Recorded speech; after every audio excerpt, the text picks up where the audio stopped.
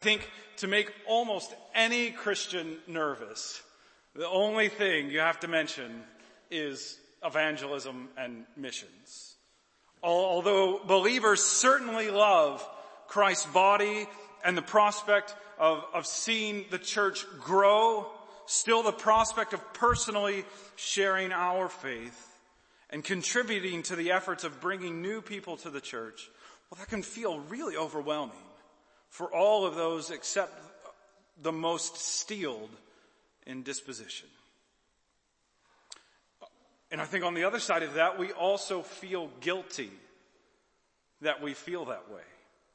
As if we are expected to be people of iron resilience, being fully equipped for spreading the gospel.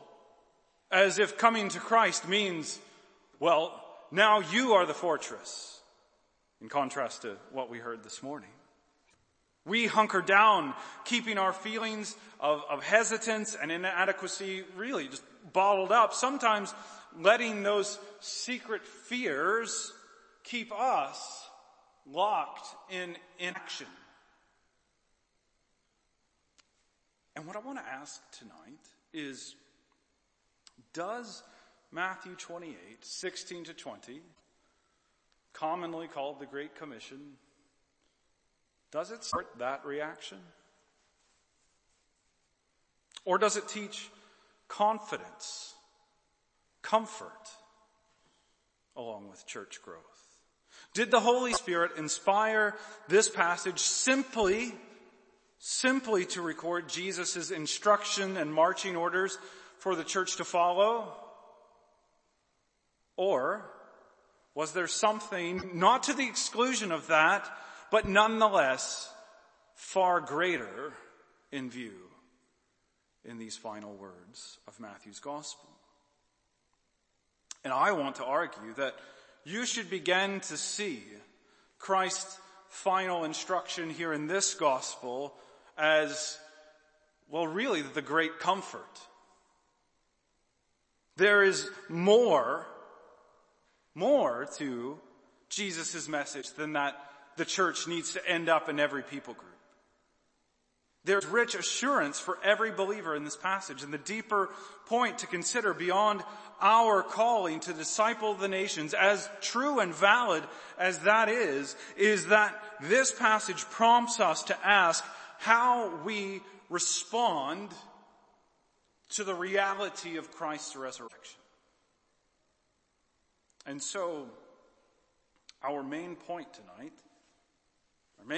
is that the risen Christ makes his presence with his people known as they go about their vocations. The risen Christ makes his presence with his people known as they go about their vocations.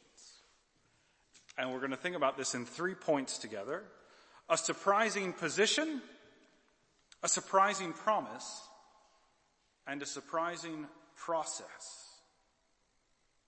So 3 surprising things: position, promise, process. Let's start with a surprising position.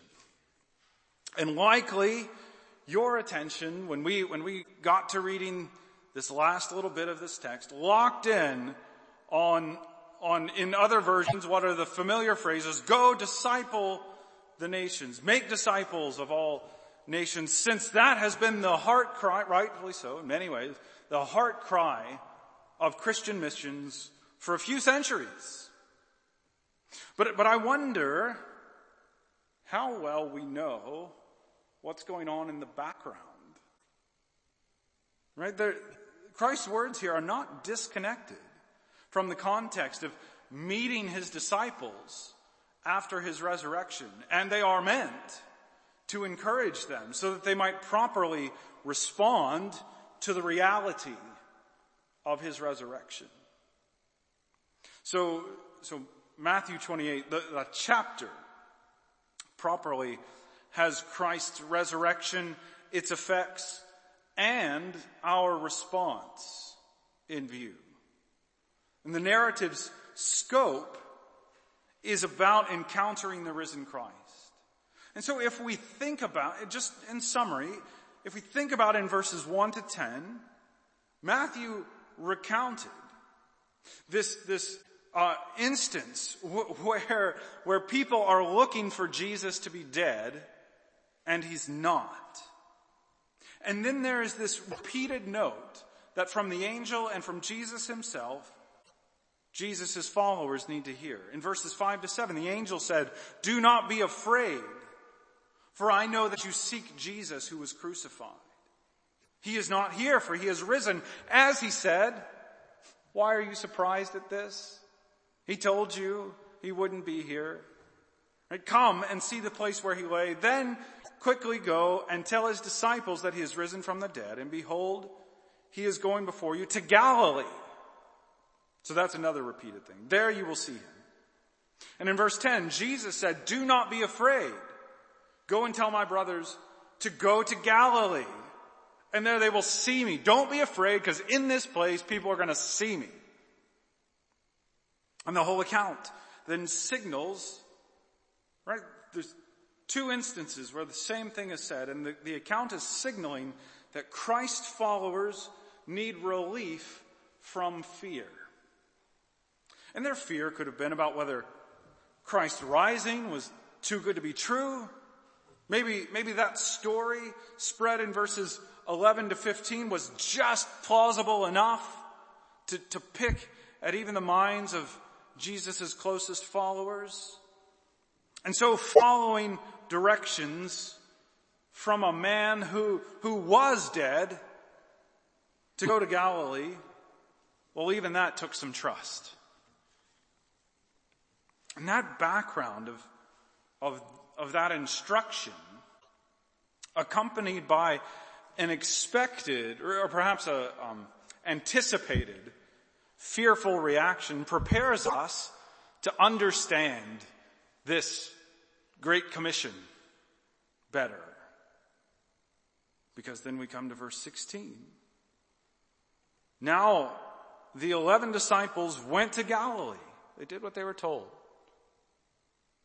To the mountain which Jesus had appointed for them.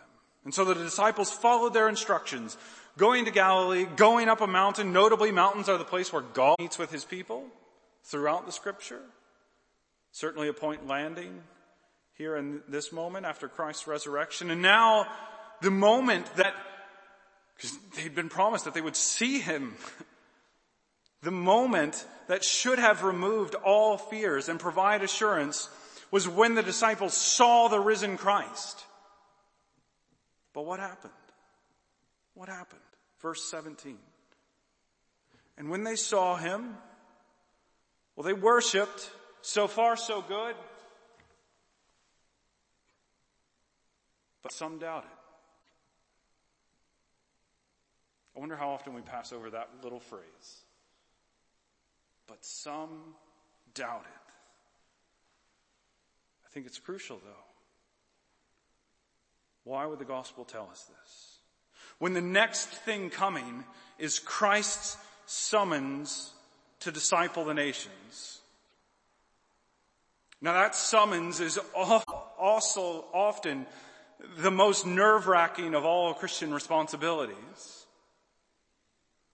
But what is the disciples' disposition that prompted Jesus' commission? That prompted.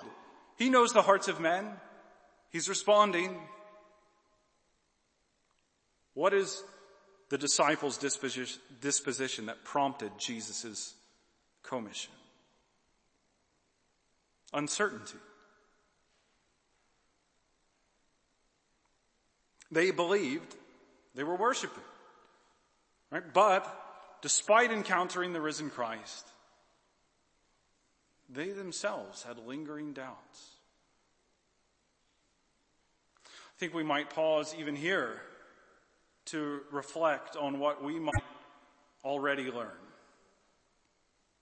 Right? How many of us step right to the brink of our responsibilities in the Christian life, any of them, whatever they may be, and sense that supreme awareness of our inadequacy.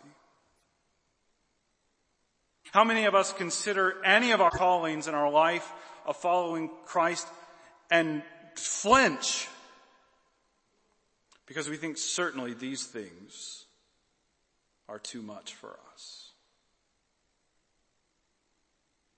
There is a simple question about how many followers of Christ today encounter the Lord Jesus and feel unsettled and feel inadequacy rather than feel comfort and grace. Maybe you feel that Christ demands more from you than he gives. Maybe you consider Christ and feel less assurance and help than expectation and doubt. And if that describes you, well, pause for a moment and realize that you are in the same position as the disciples looking the risen Christ directly in the face. Remember, believer, that God then used these men to spread his gospel throughout the known world of their day. And so the surprising position is that perhaps you find yourself alongside some of the most effective Christians ever and in need of the same words that they heard. This Great Commission. And that brings us to our next point. A surprising promise. Surprising promise. And I think one of the things that I'm up against here is that we so often become familiar with certain passages of Scripture and we quit paying attention as we read. And I would even guess that some people are thinking, I know this passage, I know what he's going to say. I don't really need to tune in on this one. This is a softball. Sorry, that's an American metaphor. Fill in the blank. Easy sport. I imagine that some of you have locked in on your favorite, or at least your most known phrases here in Jesus' final teaching in Matthew, likely assuming you've got that grasp of their exhaustive meaning and the coming explanation. And let's just see if we can't find something unexpected here. Because I think one of the things is that too often we shave off Jesus' first words and go straight to, as you're going, make disciples. But isn't it really significant that Matthew, now if you think about the narrative, Jesus' quote ends the book. So there's a quotation mark at the very end of Matthew's gospel.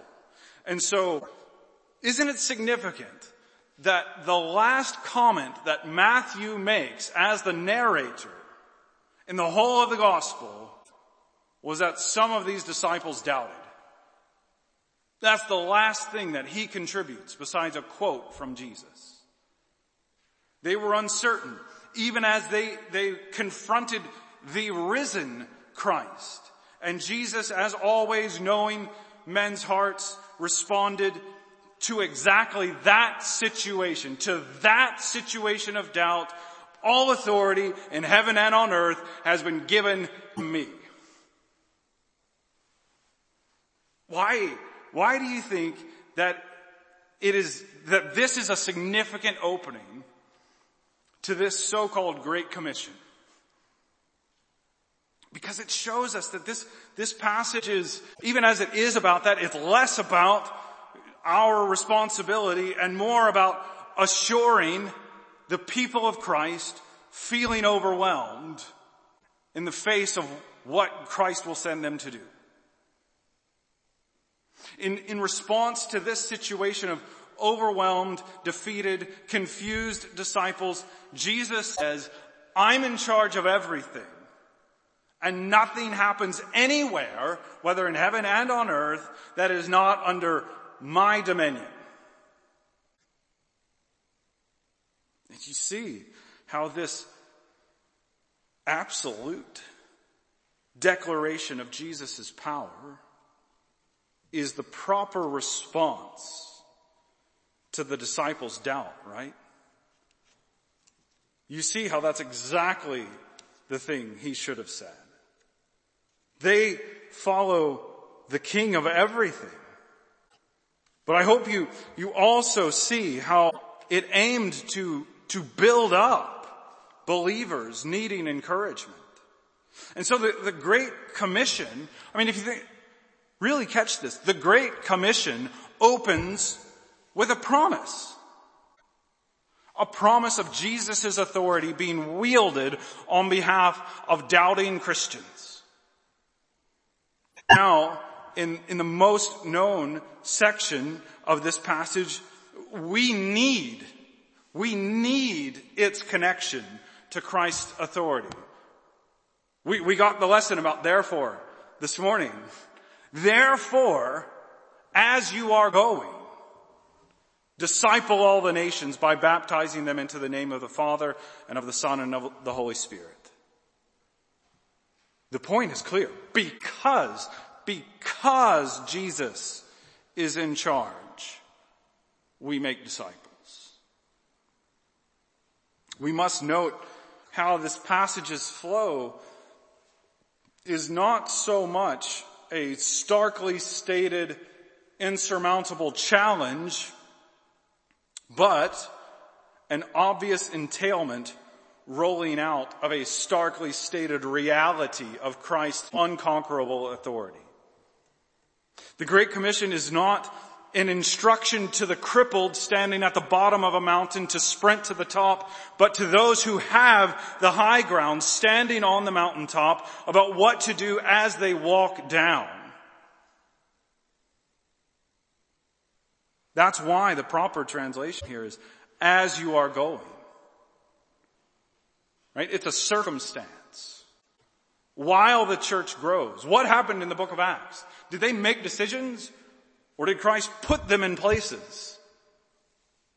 Where Jesus puts the church, make disciples across the world. Wherever you are. We need to see then the other side of what's actually a sandwich of promises. The first bread slice is that promise of Christ's authority, followed by that filling of the call to disciple. And the final bread slice is another promise at the end of verse 20. And so behold, I am with you every day until the age's completion. Now here's the thing about this.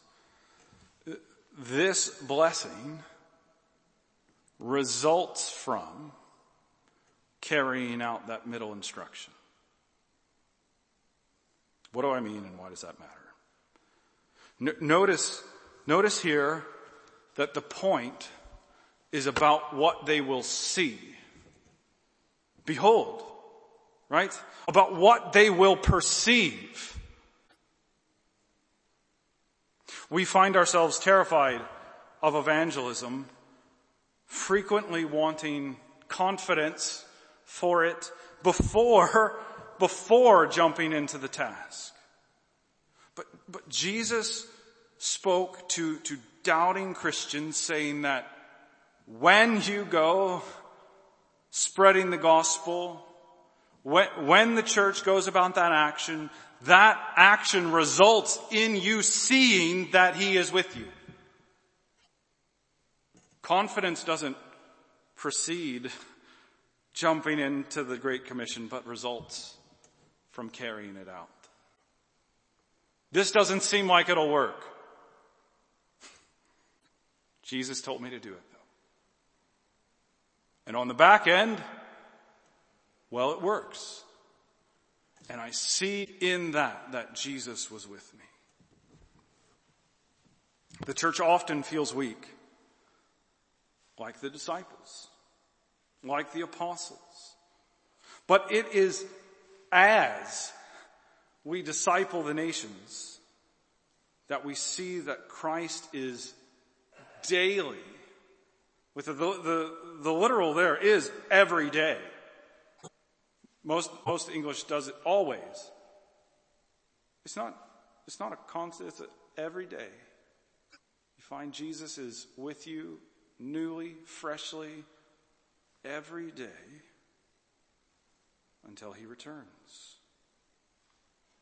We see, as we disciple the nations, that Christ is daily with us, near to his people throughout every moment of this age, exercising his authority to overcome our very deficiencies to bring about the church's expansion. The surprising promise is that the summons to global discipleship is more about assuring present believers than it is about bringing new believers into the fold. Because this is addressed to doubting believers. And it's a sandwich of promises. We have other places that tell us to go to spread the church.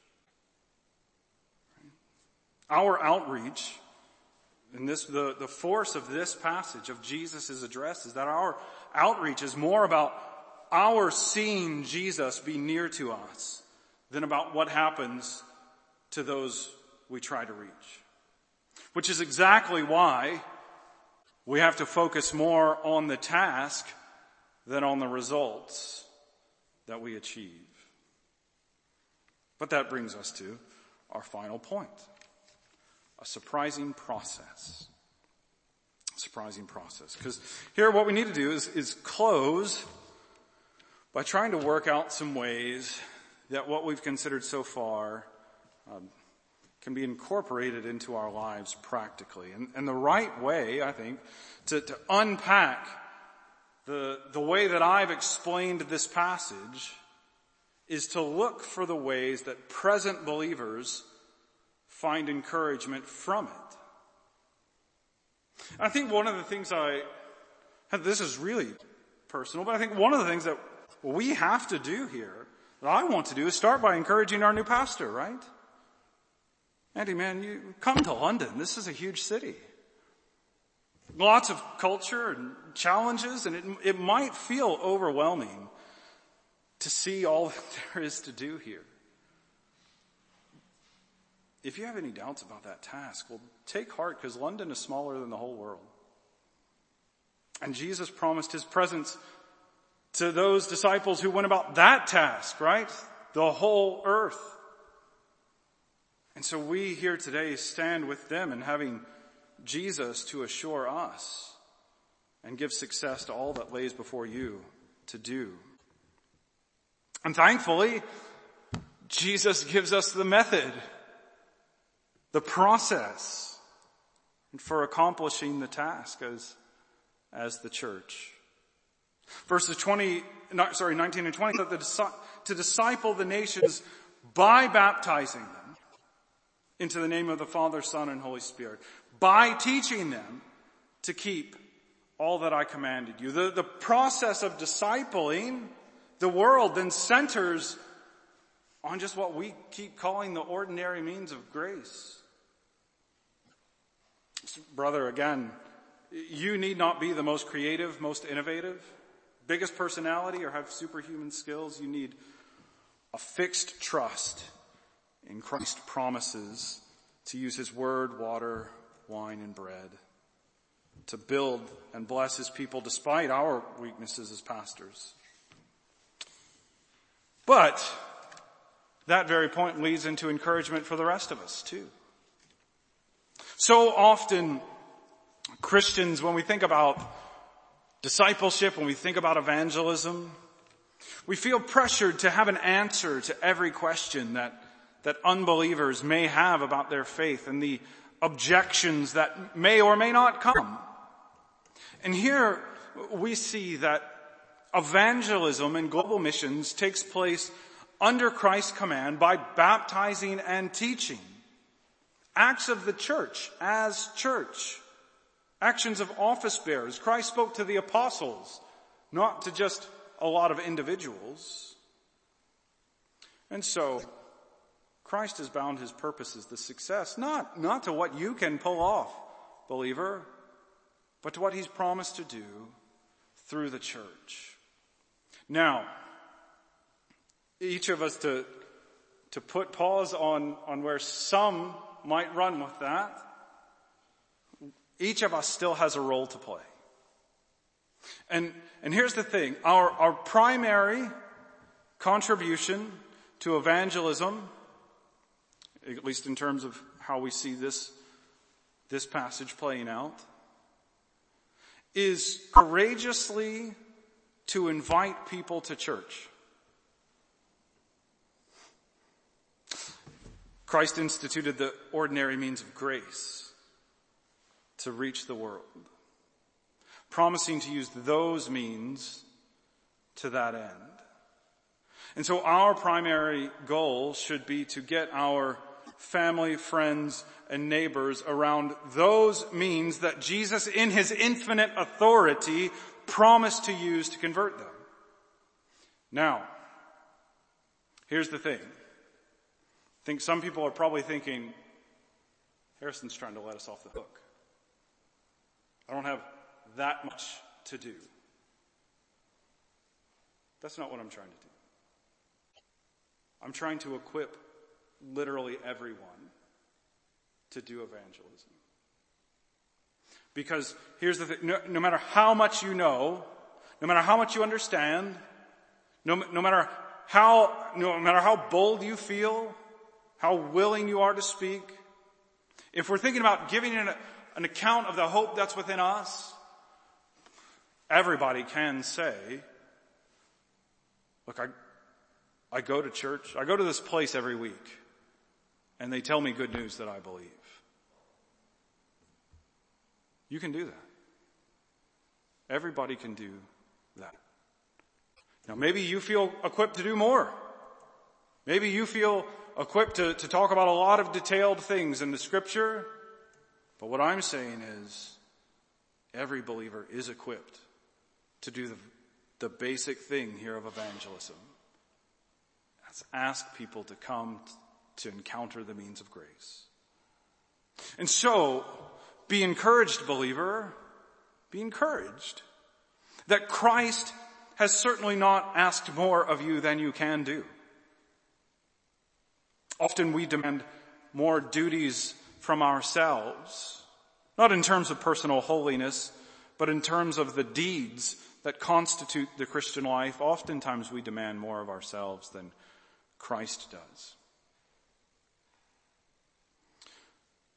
And I think the other big objection here, though, as we continue to unpack this, the other big objection is you're saying get people around preaching. Help them to see what's happening in the church. Well, that is just too simple, too basic. That is too plain as the means for God to reach this world.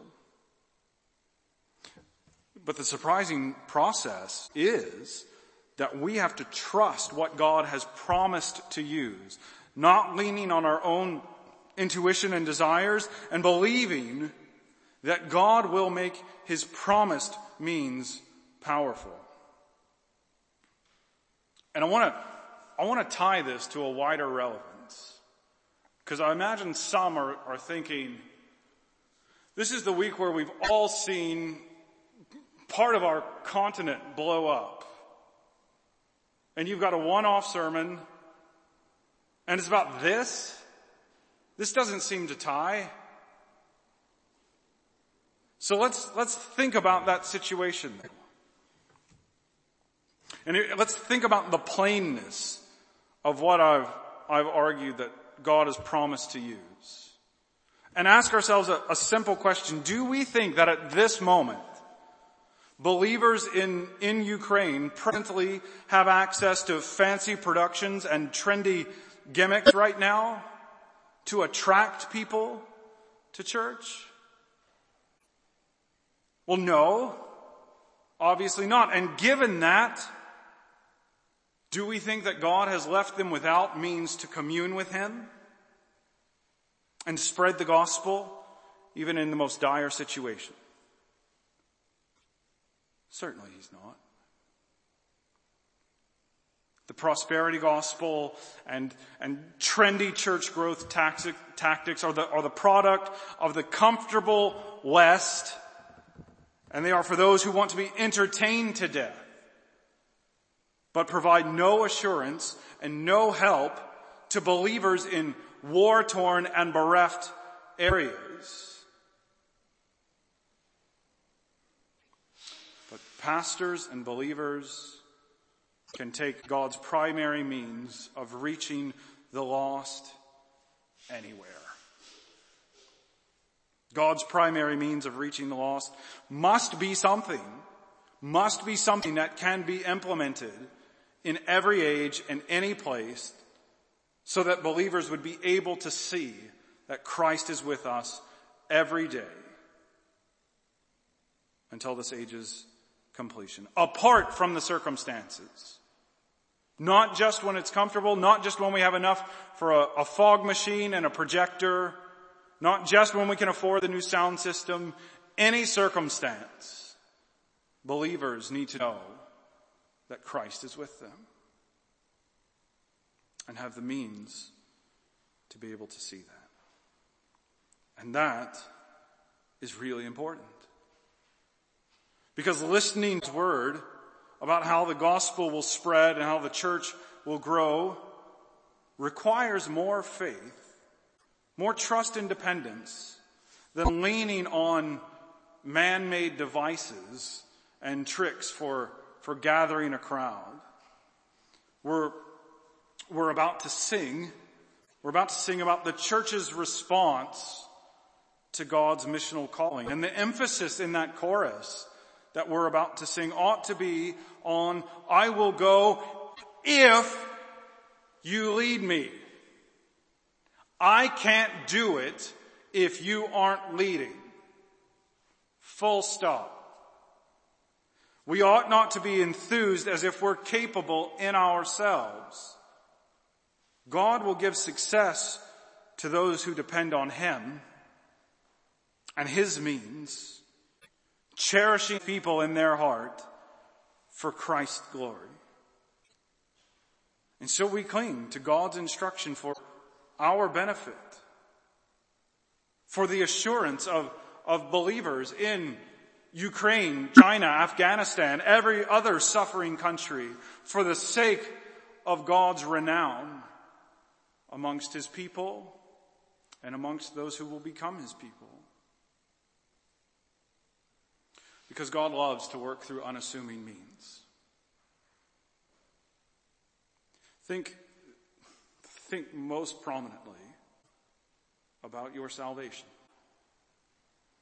It does not seem obvious that a Jewish carpenter's death on a cross would bring about the forgiveness of your sin.